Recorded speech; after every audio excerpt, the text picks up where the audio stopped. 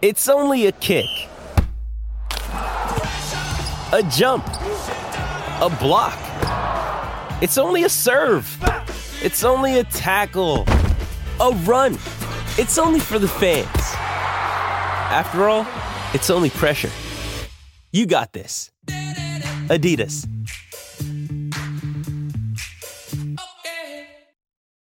Why take one vacation with the family when you could take all of them? With Royal Caribbean, you don't just go to the beach. You visit a private island and race down the tallest water slide in North America. You don't just go for a road trip. You ATV and zip line through the jungle. You don't just go somewhere new. You rappel down waterfalls and discover ancient temples. Because this isn't just any vacation. This is all the vacations. Come seek the Royal Caribbean. Ships Registry, Bahamas.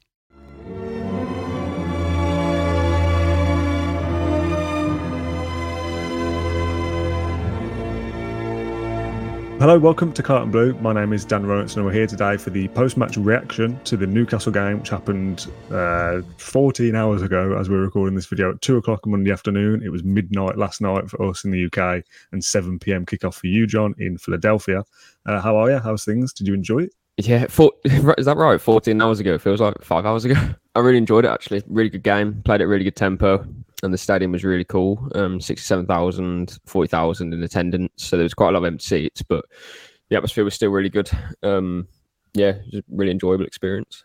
It's quite a vast difference, really. To the last post-match show we did was the Warsaw game. It was very much like two sides, loads of kids, nothing really happened. Let's just kind of get through it. But it was an interesting game. There was a lot going on, lots of kind of talking points, and we're going to go through those this afternoon in 20 minutes or so. I know you've got to check out of your hotel and get a flight to Orlando. It's all go, isn't it? This pre-season tour for you. I know you've barely slept. You were sending work like messages into our group chat and work back for us to process at like 7:30 a.m. here at our time. So that was what, 2:30 in the morning, 3 in the morning. Like, you've got to get some sleep as well. You got to keep, look after yourself. Yeah. Got my Gatorade. It's all good. But while you mentioned that, we had a comment come through on a couple actually on the last one we did, the USA chat from a few days ago, saying we need like regular updates from John from like the lifestyle side of things as well. So how's the food going? How's your wallet going? You still annoyed about that? Yeah, I've got a receipt here. Gatorade, muffins, croissant, and chicken, which was $15. And that's the chicken. Oh, it's a box. Like, God, that looks sad, doesn't it? I love that at the airport. So looking forward to that. Yeah, it's crazy expensive out there. Seriously. And then I'm going to Orlando. This is Philadelphia, going to Orlando, and I don't expect it to be any cheaper out there. So let's talk about Newcastle then. Let's get into the game and some of the talking points from it. A 3-3 draw, a thriller with the Villa in Philadelphia. Philadelphia, I've seen people calling it, by the way, on social media for the kind of Aston Villa takeover. Some great clips being sent back from you and other fans as well. So it looks a really, really good atmosphere over there. Yeah. So many passionate fans, like we said on the last catch-up we did. When we lose a pre-season game, we say, oh, it's only pre-season. If we draw or win, you still have to caveat it with it's only pre-season. But, it has thrown up a couple of interesting points. Before we get into those, what was your kind of overall reaction to the game? Yeah, I felt really positive about it, actually. On the face of it, 3-3 probably sounds like a game that was very open, which it was, but also a game that Villa didn't control or they made a lot of mistakes in. But apart from a couple of the goals that we did concede, I thought we actually played very well. We were full value for the 2-0 after 11 minutes before the water break, which came on the 25th minute, I think, or the 23rd minute. We could have been 4-0 up, like we were carving Newcastle wide open. Asked Eddie Howe after the game about that water break. That was a key turning point, because then minutes after that, Newcastle scored their equaliser, which was a bit of a sloppy goal from Villa. It was literally a ball over the top or around Villa's defence, really, and a late run from Elliot Anderson. So a sort of goal that Villa haven't conceded really under Emery. And again, spoke to Emery after the game, and that was basically one of the key mistakes that he thought Villa made. Was, yes, they played the high line, but a couple of times they did get caught out. But yeah, that water break was key, because Villa could have been 3 or 4 up when McGinn was running riot. It's basically Villa were playing a system where Philogene would be playing very wide on the right, which allowed McGinn to occupy space more centrally right next to Watkins, because Paul Dummett, who I'm surprised was starting or even playing for Newcastle anymore. He was being dragged out to Philogene, so there's a big hole there, and then Tonali has to run backwards, which he didn't want to do. It worked really well in terms of a system for Villa, especially in the first 25, and then Hull changed ever so slightly and sort of mitigated what Villa were doing. Yeah, really enjoyable game.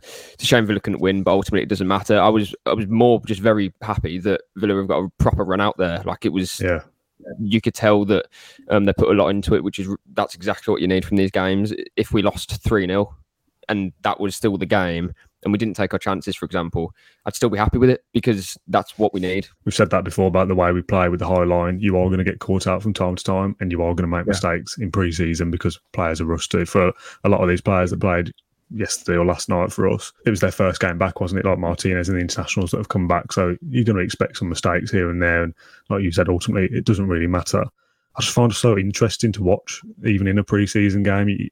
It's just nice to see Unai Ball back in action, isn't it? And kind of going through the motions of the way we play there is how we will play during the season. It's none of this nonsense of last season's pre-season when Steven Gerrard was changing things up and Ollie Watkins played every single game, and then the first game of the season comes around and Danny Ings starts. Like, nothing like that's going to happen under Emery. How we're playing here is preparing us for the new season, and that's how it should be. And even like Emery himself after the game in the presser, like I was up very early this morning with the baby, so I was kind of on your time zone as well. So you were sending me the quotes of like every word Emery said thing. I was reading through that.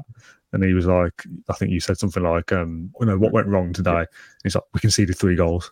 Like, we need to fix that. We need to do this. We need to do that. But most people just think, well, it's 3 goals in a friendly. It's a 3-0 draw. 2 of those probably were avoidable goals, which, again, these things happen. I'd rather they didn't, but they do. But for Emery to be like, no, we need to cut that out. We need to sort this. We need to start that. The guy's just a perfectionist, isn't he? And that's who you want in charge of your football. He'll be given, or he probably gave the treatment of that game as much analysis as is what he would when we play Newcastle in a couple of weeks' time at St James's to open the season. So he'll be going to Orlando probably, or having already analysed that, and is working up strategies to go for the next game against Fulham. Really encouraging first game, because there was a lot that we've learnt from it, and in terms of fitness as well, which is, Emery did say that as well. Like, although we like to analyse and we like to do different tactical things, the key point is fitness, and that is going to be key for the whole season, because we're going to play potentially in excess of 50 games next season if we go deep in the Conference League or the other competitions. That team that we fielded to start the game, obviously with Philogene in there as well, and we'll talk about him in a second. You go, that's Villa's strongest available side at the moment. Doesn't include Pau Torres, doesn't include Yuri Tielemans. Mr. Diaby also isn't in there. You'd think as a straight swap, Diaby comes in for Philogene, who has been very good in pre-season, by the way, and he will get his own segment in a sec. But being able to add those 3 into what was already a good squad that achieved something last season, it feels like we are going to be building up to having this bigger squad of better depth and higher quality as well. So, there's still a lot of players in there that are kind of missing and could still either obviously leave or come back and contribute towards the squad. And I kind of want you to run through those quickly for people that maybe feel a little bit out of the loop. So Sanson was in the US, but he's probably about to leave. Dendoncker, Bailey and Coutinho aren't there at the moment, or Coutinho didn't play yesterday. Where is John Duran? And what's the situation with Jacob Ramsey and Alex Moreno? We obviously know they're injured, but what's the kind of time scale? So we'll start with Sanson, who wasn't in the squad, but he was obviously named in the travelling team, as was Dendoncker, Bailey and Coutinho, and none of those were in the team yesterday. So Sanson, he's close to leaving. That should probably be confirmed in a matter of hours or days. So I presume he's flying back or has already flown back. Coutinho was training alone over the last couple of days. I think that's due to fitness, and he will be available, or should be available, to play against Fulham on Wednesday. So as of today, I presume he'll be training with the group again. Dendoncker was missing from the squad, even though he was named in the travelling team, because he's just become a father, so he's at home in Birmingham. So Leon Bailey was playing for Jamaica in the Gold Cup only a couple of weeks ago, so he was kind of given a bit of an extended break, so he didn't travel with the squad straight away.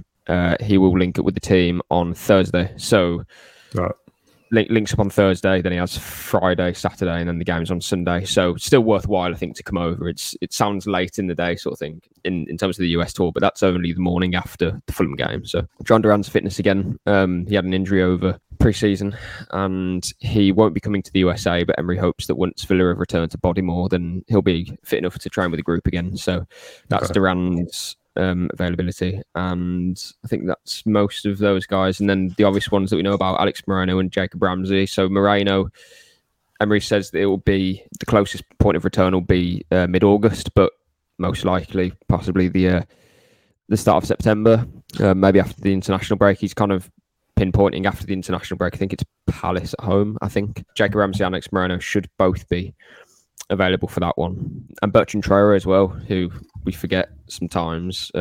He wasn't named in the travelling squad because he got an injury over the international break as well. He will be back in about 3 weeks, mid-August time. So maybe just after the season starts, he might miss the first game. Yeah, I think that's it. On John Townley's injury update, players missing update, where are they? It's a bit like Where's Wally, isn't it, moment with some of these players? Yeah. It's a massive list, and we've talked about this before. There's going to be players that leave Aston Villa this summer that you kind of, I said ages ago, I think that, when Sky Sports are like their ins and outs, there might be 10 outs on the Villa side of things, but I don't think many of them will have contributed many match minutes last season. Courtney Hawes, Keenan Davis, Morgan Sanson, people like that. Nakamba's obviously already gone to Luton.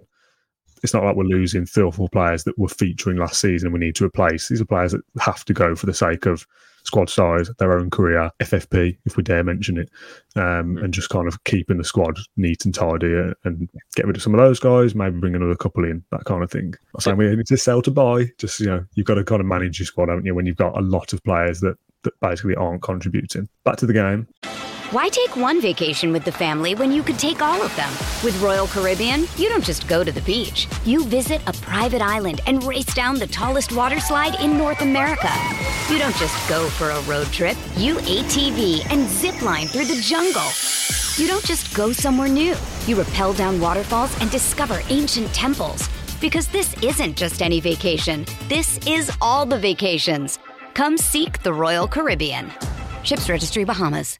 Jewelry isn't a gift you give just once. It's a way to remind your loved one of a beautiful moment every time they see it. Blue Nile can help you find the gift that says how you feel and says it beautifully, with expert guidance and a wide assortment of jewelry of the highest quality at the best price. Go to BlueNile.com and experience the convenience of shopping Blue Nile, the original online jeweler since 1999. That's BlueNile.com to find the perfect jewelry gift for any occasion. BlueNile.com.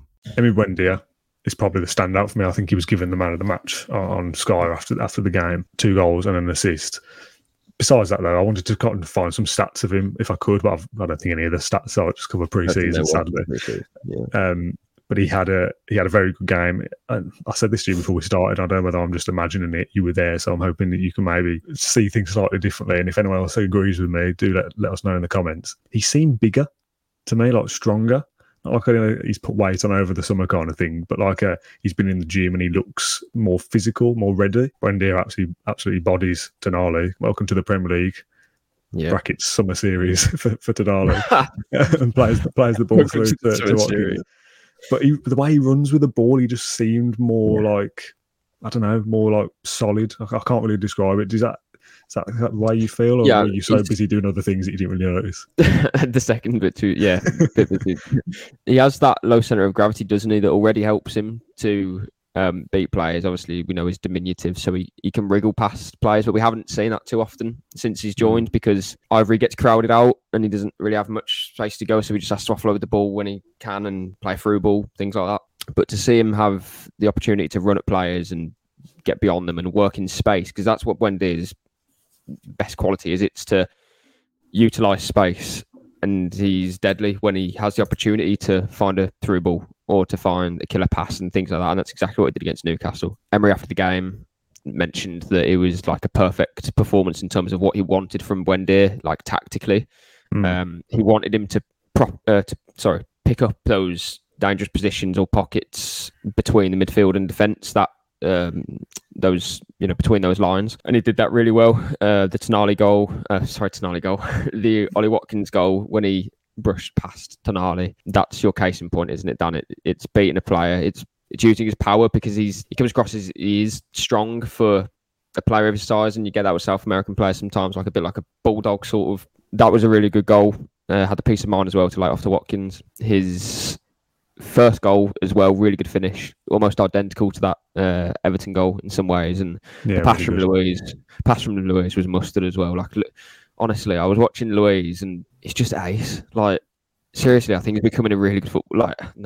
He was a good footballer before, but like a seriously top midfielder under Emery. Yeah. I can see that happening. Like, I know it's only pre-season, but just some of the touches he was taking, and I don't know if it's me being stupid, but when you watch him live, you just have a better appreciation for the touches that he makes. Was he starting Bruno Guimaraes? I believe he was, but I didn't notice him. But there was a much better Brazilian in midfield, and it was Luis. I know we're talking about Buendia, but just a shout out to Luis because I thought he was excellent. And again, it's only pre-season, but he just oozes class at the moment, and he seems to be going to another level again. And again, it's only based off Warsaw on last week and then today, but he's definitely got levels that he can go to still, and he's only 25. It's ridiculous. Quite scary, really. Talk to me about Philogene a little bit. Also had a very good pre-season so far, and again, he's one that has definitely kind of developed physically in the last 12 months or so. He looks quite a unit now, I think. Had a really good spell last year out on loan at Cardiff as well. I think they'd like him back if they could. I'm not sure whether that will happen or not. But when we're kind of doing these videos where we assess the squad, it's kind of like Cameron Archer, Aaron Ramsey, Timmy Ibrun, and what happens to those? And you kind of, Philogene goes under the radar a little bit, I think, in that kind of group. He looks like one that actually might be able to possibly stick around and do a job. Now, obviously, the signing of Moussa Diaby playing in similar positions at least makes you think, well, he's probably not going to get a look in Buendia, Bailey, Diaby, Traore, possibly.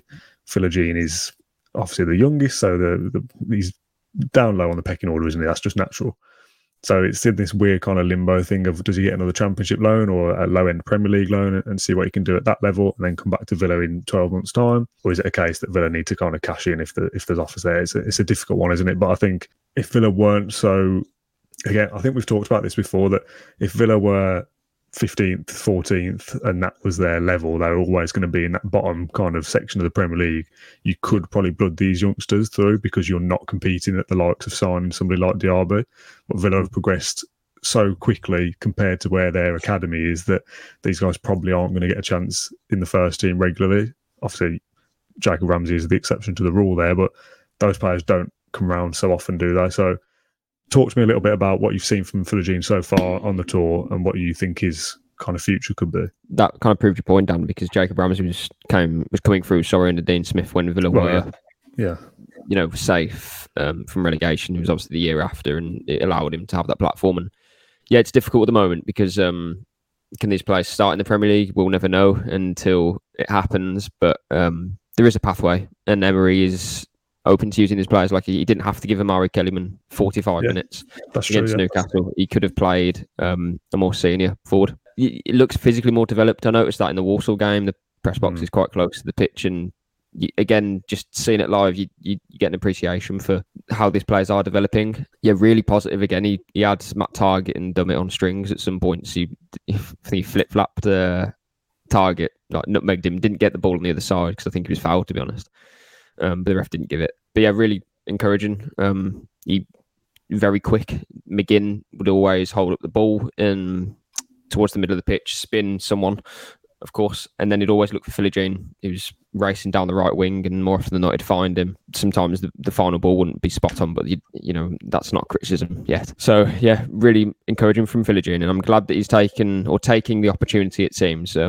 I asked Emery after the game, is he like working his way into his thoughts now ahead of the new season, and he mentioned that they're going to basically decide, obviously, in the coming weeks, and which is nothing that we didn't know already. But I think there's no doubt that Philogene is certainly impressing him because, again, he was the one who started against Newcastle. He started against Walsall and played a fair chunk of that game. He's taking his chance at the moment, which is what you want from your younger players. And he's getting to an age now where he's not so much a youngster anymore. He's 21. Doesn't need another loan in the Championship. There's obviously a lot of interest from a number of clubs in him to take him on loan.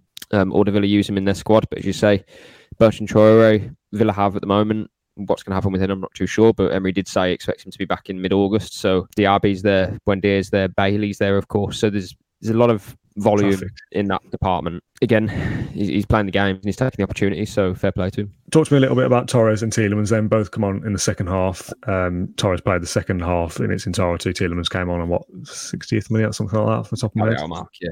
Not really enough football for you to sit in, for me to ask you, like, for a scouting report, how did they do it in detail? But general first impressions, what did you think, having seen them in the flesh? So Torres played almost like a sweeper at some points. Obviously, Villa were playing a high line, but once we did sort of retreat a little bit, Carlos is obviously much more aggressive as a defender than Torres is. A little bit rusty, Carlos, by the way. A little bit rash in some moments, I thought. Yeah, and it's his second appearance, isn't it? Or third appearance, maybe, since Everton. So Torres' game at Villarreal was to be almost like the sweeper. He's deceptively quick because he's got long legs, and because he's only got to run for the distance between halfway in his.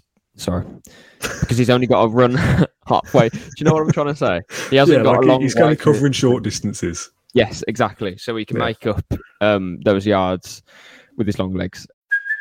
Hey, it's Kaylee Cuoco for Priceline. Ready to go to your happy place for a happy price? Well, why didn't you say so? Just download the Priceline app right now and save up to 60% on hotels. So whether it's Cousin Kevin's Kazoo Concert in Kansas City, go Kevin, or Becky's Bachelorette Bash in Bermuda, you never have to miss a trip ever again. So download the Priceline app today. Your savings are waiting.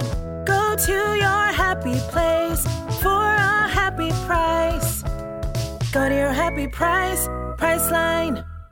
This episode is supported by FX's Clipped, the scandalous story of the 2014 Clippers owner's racist remarks captured on tape and heard around the world. The series charts the tape's impact on a dysfunctional basketball organization striving to win against their reputation as the most cursed team in the league. Starring Lawrence Fishburne, Jackie Weaver, Cleopatra Coleman, and Ed O'Neill. FX's Clipped, streaming June 4th, only on Hulu. Torres would sweep around. When he played for Spain as well, and he played with Sergio Ramos, that was the same dynamic. So he's a very intelligent player, and I think it's one of those where I'd watch him build it from the back, and there's almost not much to say about it, but that's a good thing because at no point was there any rush, at no point was there any sloppy passing. And by the way, I thought Tyrone Mings did it exceptionally well as well in the first half, very cool and composed. But likewise, Torres, there was just nothing to talk about, which is in him building from the back. But that's what you want. You don't want to be. If that's the case, then Villa have built up well. Tielemans as well. A couple of moments where you just thought, well, that's quality in terms of taking the ball, receiving it. Similar to Luis. First time passes, knowing where players are, just intelligent, and you can see that quality even from 20 minutes. Just the way he takes the ball and moves it, and he's got that bit of swagger about him as well. He's not particularly quick, but he can just evade a challenge. I think he had the third most. I think he recorded the third highest successful take-on percentage in the Premier League last season.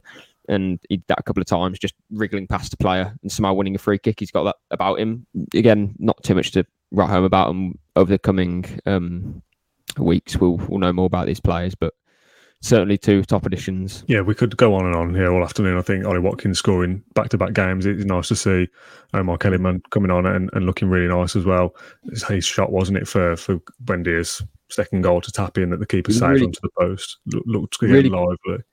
Really positive from Omar Kellyman against Walsall.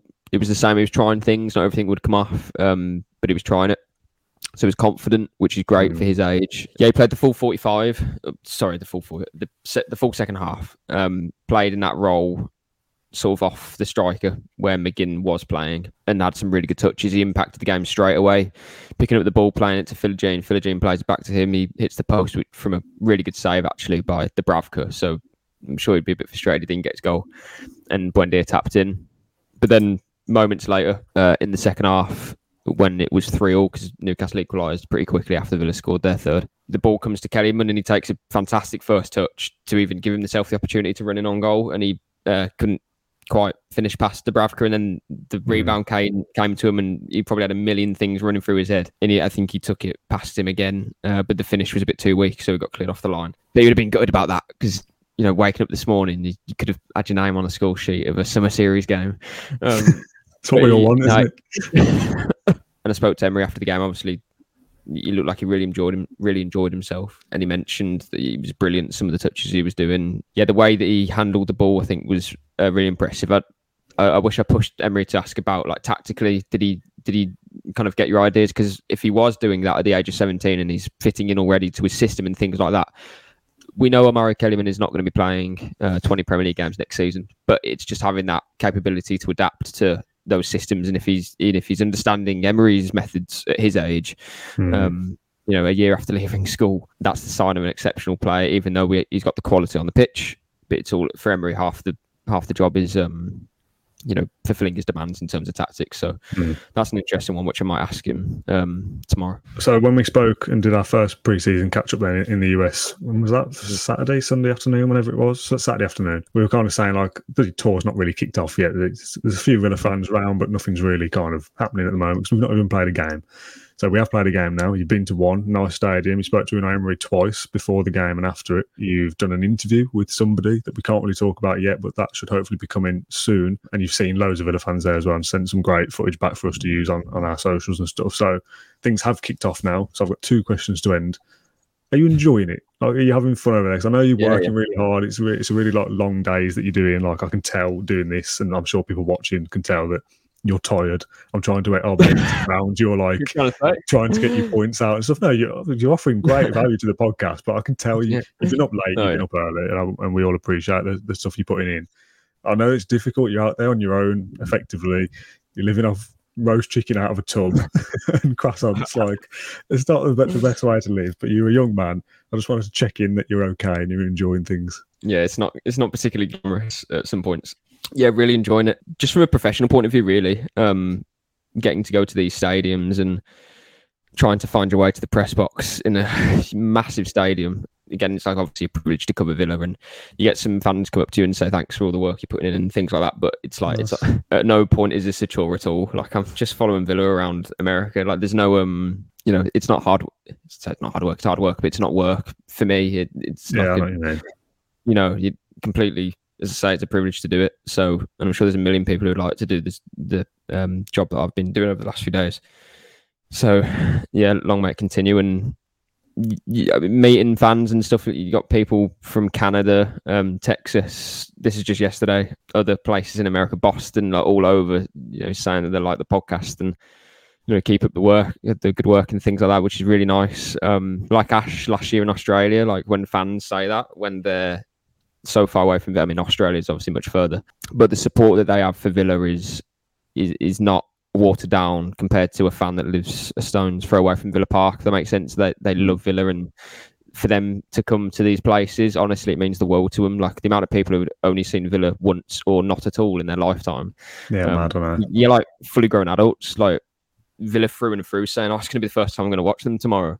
And it's mental. It's just a pre-season game. Like I say, but for them, it's massive. And also, these are the guys that we're not used to in the UK to staying up till midnight. Getting up at 5 a.m. to watch a game, whatever it is. The people that support Villa from afar, I don't like the questioning of you've got to have been to the stadium to be a proper fan, or you've got to have a B something postcode to be respected in the area from rival fans. If you don't live in the city, blah blah blah, all that.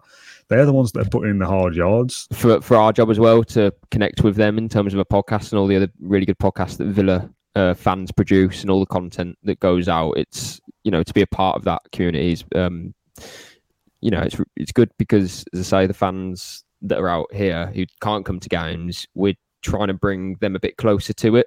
Again, it's not the same as them watching Villa every weekend, but if we can help do that, then that's job done, really. And that would be a nice place to end. But the last thing I wanted to ask is about like, what's next. So when are you travelling and where to?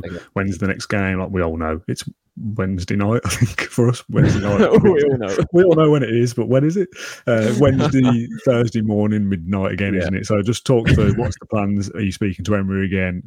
In terms of the content, are we going to do another show before? Yeah, so flying to Orlando later today, so Monday night. Emery press conference tomorrow, Tuesday afternoon, which will be Tuesday evening for UK time. So maybe the quotes will come in the morning of the Wednesday. Wednesday, 7:00 US time is the Fulham game at Orlando at the Exploria Stadium, 25,000 capacity. It's the stadium that Orlando FC used. And then it's back to Washington after that for Villa's final game, which is on the Sunday in Maryland, which is only about a half an hour drive from Washington against Brentford. That's a 12 o'clock midday kickoff here, but 5 p.m. at UK time. So that's more reasonable for UK fans. And there'll be a press conference with Emery on Saturday. Yeah, really looking forward to the next few days. All right, John, that'll do us. Thank you very much for your time as always. I know it's pretty early over there, so thanks for jumping on. You're working basically 24 hours at the moment. Thanks for everyone watching along with us on YouTube or listening on Spotify. Get involved in the comments section and let us know your thoughts on the Newcastle game. And if you want to send well wishes to John, I'm sure he'll appreciate it, and that'll keep him going. And he's eating chicken out of a tub. I'll hopefully catch up with you again on Tuesday or Wednesday, but if not, it'll be Thursday afternoon around the same time as this for the post-match Fulham show. Get my head around the time zones in a minute. Thanks everyone for watching. We'll see you again very soon.